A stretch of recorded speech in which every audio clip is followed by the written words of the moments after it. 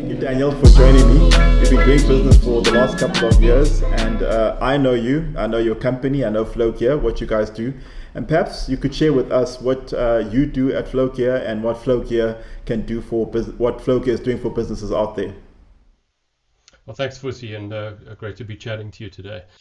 So Flowgear is really just about integrating different apps together. The premise is very simple. If you think back 20 years, we had very few applications that we'd use to run our businesses. We tended to have these big monoliths, and we'd patch on module after module. So basically everything happened in one place. And then as we got into kind of the 90s and early 2000s, we started to use more specialized software, but it still all lived on premise, and we had complete control over that data.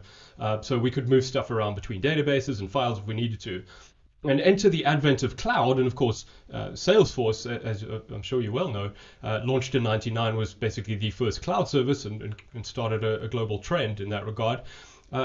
Suddenly, the systems that we previously had control of were not within our domain of control any longer. So we were almost reduced, in a sense, to being able to interact with all of these new systems that we were using through those APIs, and hence the need for integration. And so that's what we seek to address, is to give you a platform that allows you to visually build the integrations between those systems without having to get into the weeds of the technical complexity around that, so that you can just focus on where the data needs to show up and how, and it will support the cadence that you have for your business as a whole. No, thank you for that. No, sounds like quite an interesting journey. And maybe you could elaborate a bit more on the journey itself, because seeing where Flowgear is featuring at the moment, you guys are by no means a small player in that space. What has your journey been like? Well, I think just to kind of think back to where the interest started, previously I was in a software development role at another company, and we built out a CRM, a very basic CRM, even probably by then, by the standards of that day. But what was happening is every time we sold this CRM to our customers, they liked the product, but the problem was they needed it to integrate into their existing system. So, you'd create a quote in the CRM and the quote would be accepted, and now it needed to become an invoice in the accounting system. And what we were doing back then is just hand coding the same integration over and over again to generate an invoice or sync a customer or the inventory. And so that's kind of where the idea came from. And in my sort of naivety, there must be a better way to do this. What if we created some platform that had this element of reusability to it? And back then I didn't even know that enterprise service buses were a thing. And so that's actually where the predecessor business to Flowgear came from. And we did that for about 3 years. We had this on-premise tool that just focused on a few popular ERPs and CRMs in the South African market. And then in 2010, we decided to reboot the whole thing and build it as a cloud service. And I must say that in those early years, it was an unusual concept. And usually after explaining just what it was we did, the second thing we had to do was explain why we were doing it as a cloud service. And that's changed. I think people understand why that is now as they're consuming more and more. A lot of customers don't want to get into having to manage the infrastructure and the uptime and the patching. And so there's real value and utility to a service. So I think that the biggest thing that's changed is just more and more has gone into cloud. And we're also seeing an increasing level of maturity around the APIs that we're using to connect in. So even if I just think back 10 years ago, you could do the basics through an API for a CRM. You could, create records and do some basic queries, but it was really, really difficult to work with large volumes of data and do the sort of precise filtering and authentication that you might need. And those are certainly things that have changed over the past 10 years. Sure, yeah. Sounds like it was quite a journey as well, from where you guys started off and where you are now. Just out of interest, I mean, when you look at applications like Salesforce, they offer their own integration, and a lot of companies are offering their own integrations within some of these big platforms like Salesforce. Yeah. What's your take on that, and why would I go for a solution like Flowgear as opposed of using some of those bespoke, custom-built, platform-specific components that have been built in applications like Salesforce? Right. Well, I think there certainly are many cases where using the vendor-provided integration tooling is absolutely the right way to go. But there comes a point where you become cognizant that the vendor is ultimately building selfish tooling. So Salesforce will build integration around anything that benefits them as a platform. What they won't do is help you out with integration into a product that might be perceived as competitive, or into a product that just has nothing to do with Salesforce but is important for your business. And that's why you need independent integration platforms.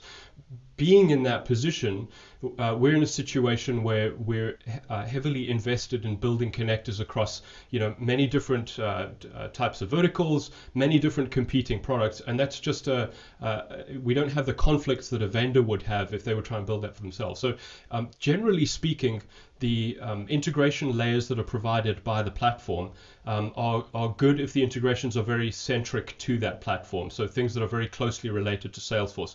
Where you would use a platform like ours is where Salesforce is one piece out of a number. Maybe there's an ERP in there. Maybe there's an HR system. Maybe there's an e-commerce storefront, all of which have nothing to do with Salesforce. That's a scenario where you'd want to look at using a third-party platform. And by making an investment in one of those, like Flowgear, you're ensuring that you're not going to be locked in by that vendor. You're free to choose the products that work best for your business because there's no conflict from our perspective. We just want to get connectors added for every conceivable product.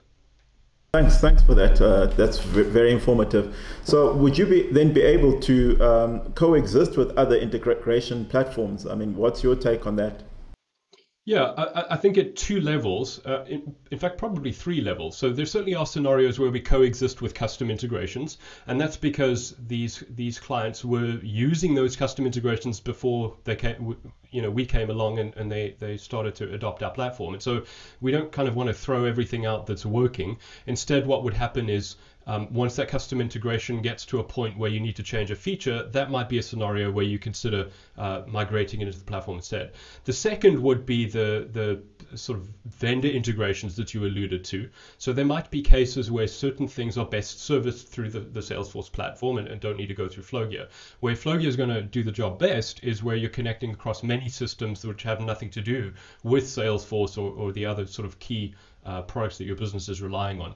There are situations where we do coexist with other platforms that are more directly comparable with Flowgear, but it's more around sort of more esoteric connectors that we don't necessarily have support for, or because we're involved with a multinational and in certain BUs they have other products in place. Obviously, we'd like to see that to be replaced out over time, but we think the platform is a good offering in its own right. And generally speaking, once we've got the first few projects done and our clients start to see the benefit and we've kind of won their trust, then progressively over time, more and more of the integrations are moved over to Flowgear.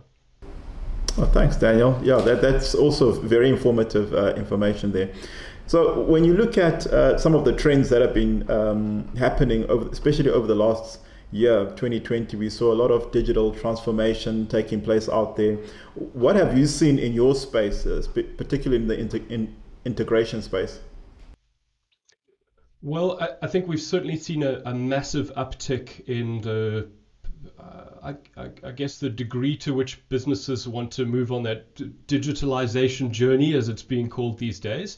Just to pick an obvious example, if you're in retail and you've been shut down for months, then you're certainly going to want to polish up your online service offering, your online shopping experience.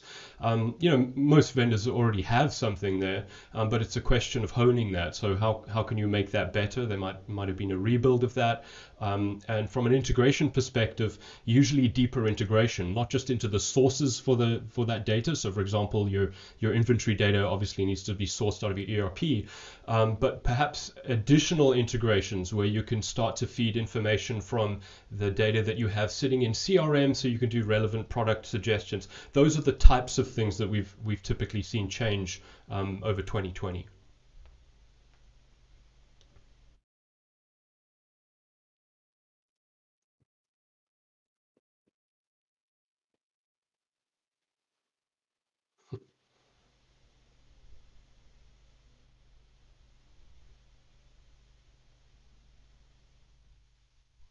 Yeah, I think there's just a general broadening of the connectors that we're offering.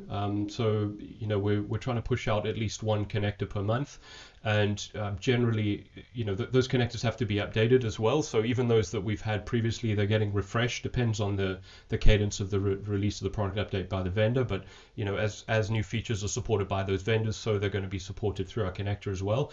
I think the kind of overarching trend for us is much more of a move away from kind of disconnected ETL processes into real-time API-driven processes. So what that means is, if I look back several years, a lot of the workloads that our platform was servicing were ETL in the sense that they'd run on some kind of schedule or trigger. They'd pick up some data like changed customer records and then sync them through to the ERP, for argument's sake. And we certainly still have that kind of thing, but it's quickly being surpassed by API invoked integrations instead. So for example, a vendor's built a mobile app, and that mobile app is delivering some kind of customer experience. Maybe it's allowing them to manage their their service booking or a product purchase. And Flogia is being used as the intermediary layer, so kind of the enterprise API that calls back into the business and figures out where to get the relevant data to them on a real-time basis. So those are the things that we're working on. We've done a lot of work quite recently to improve the performance and the sort of throughput that we can get out of those types of use cases. Late last year, we also strengthened the security and the way that we allow those types of calls to be authorized. And that really is where we see those requirements coming. Also, in terms of the consumption of the platform, there's less emphasis, as I mentioned, on this kind of regular sync of changed records and more emphasis on kind of high volumes of real-time syncs. And so what that's necessitated is quite a lot of work happening in our platform to support those kinds of volumes. There's certain things that work well at certain volumes, and then the architecture starts to kind of cap out and you've got to rethink it. So we're in the middle of some pretty significant changes, and we hope to be ported over to a completely new architecture around mid-year this year. Okay. Now you touched on two very pertinent points, which for me are security and scalability. Now you mentioned how secure, just how secure is Flogia? What have you guys found? Have there been any breaches in your security? And lastly, secondly, scalability. How scalable is a solution? Yeah, so when we started going 10 years back now, our idea of multi-tenancy was very different to what it is today. So we had like these shared databases, and we had to kind of jump through some hoops to make sure that we had the appropriate level of isolation between different customers' data and the way that it executes and the way that we sandbox. And a lot of that stuff has changed quite dramatically. Certainly as containers have risen to prominence, we're adopting those types of strategies to get a much higher degree of isolation. What we're also finding is where we started with much smaller clients typically, we're now starting to access much larger customers, especially in some of our foreign markets, and they're a lot more demanding in terms of the kind of rigor of requirements and sort of compliance that we have to meet. So a lot of the changes that we're working on are moving in that regard. And again, this is kind of a continuum. It's never done, right? So there's continuously new things that you've got to be able to do. So it's not just the architecture. It's also about being able to prove that you've architected something in a certain way. And I think there's big focus on that from a feature perspective. The other thing that's happened is, although GDPR has been around for a long time, it's really created a huge amount of awareness around, not even just where the data is sitting, but where it's being processed. Or is it personally identifiable information? If it is, is that being tagged as such? And what we've seen is that the vendors that we use, we use Microsoft Azure, they've deployed features that kind of keep pace with those demands. So, it's now possible to tag different types of data sets in a database. And so we're leveraging those capabilities so that we can meet customer requirements. So in summary, a lot of it, yes, of course, the transports need to be secure. You need to be using vaults to store the certificates to encrypt information. That's kind of the run-of-the-mill stuff. But you also now need to be able to demonstrate to customers how you're treating their data. So there's a level of transparency that we're working towards around how that gets done. So what are we storing internally? How do we deal with the logs? Even down to the culling process. Some customers want to keep logs, some don't want to keep logs, and they have different reasons for that. So it's about being able to show that you can comply with that. And I think if you do that right and you stay ahead of where the market generally is, then that's certainly a competitive advantage. Oh, thanks, Daniel. Uh, any advice for IT departments, CIOs that are on the market for iPaaS solutions? Well, I mean, obviously, I'm very biased, but I think it's good to shop around. You know what we've found very successful is obviously we don't carry the brand recognition that the mega vendors and the sort of very heavily funded vendors do. And so our strategy has always been a kind of try before you buy, and it's certainly been very effective for us. But we feel it's very fair for our prospective clients as well, because we could sell them on anything based on a slide deck, but if we actually build something that they're asking for and present that to them, and that's done before they're making any commitment, I feel like that's a really fair way to get an evaluation. So we call that a proof of concept. We put in a lot of time to do that. There's no onus on our customers. And oftentimes a prospective client will come to us and they'll say, look, we have to look at three vendors. You're one of three. And we'll just say, just what we'd like to say is an apples for apples comparison. Agree on a proof of concept, have all three vendors submit something equivalent, and then you're in an empowered position to make that call.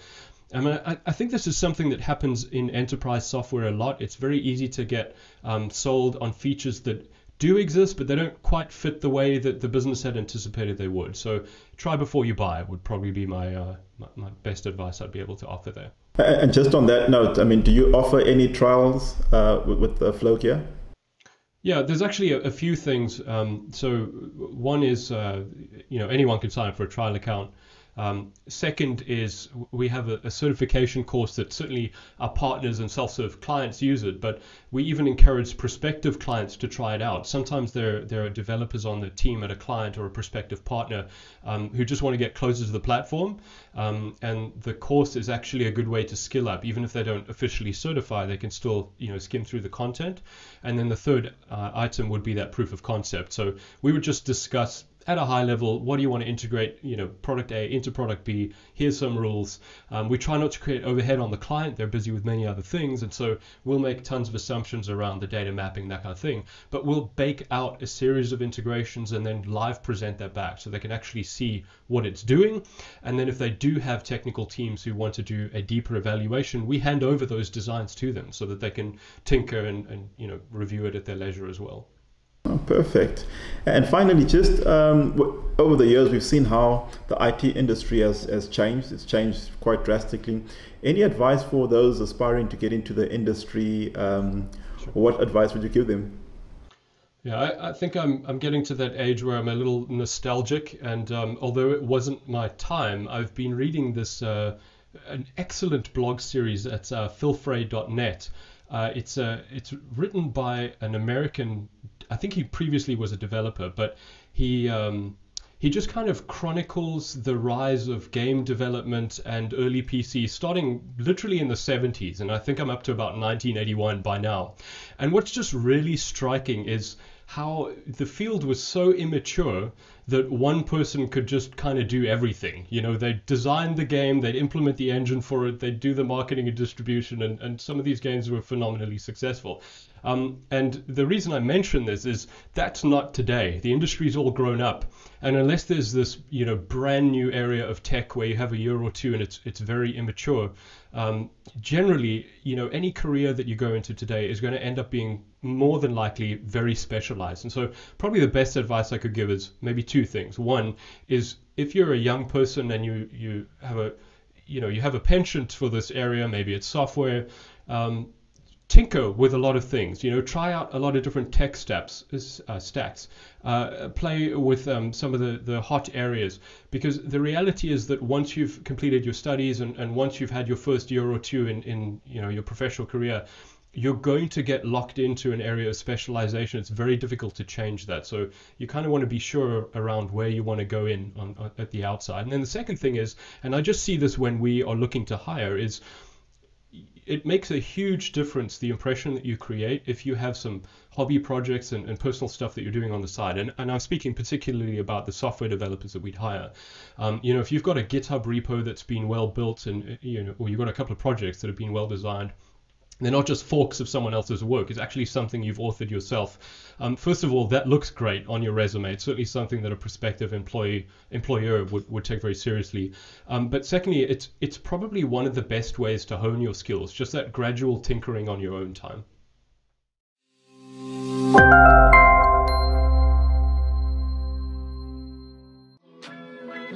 Well, thanks, Fusi. It's been great to chat to you, and also looking forward to the year together.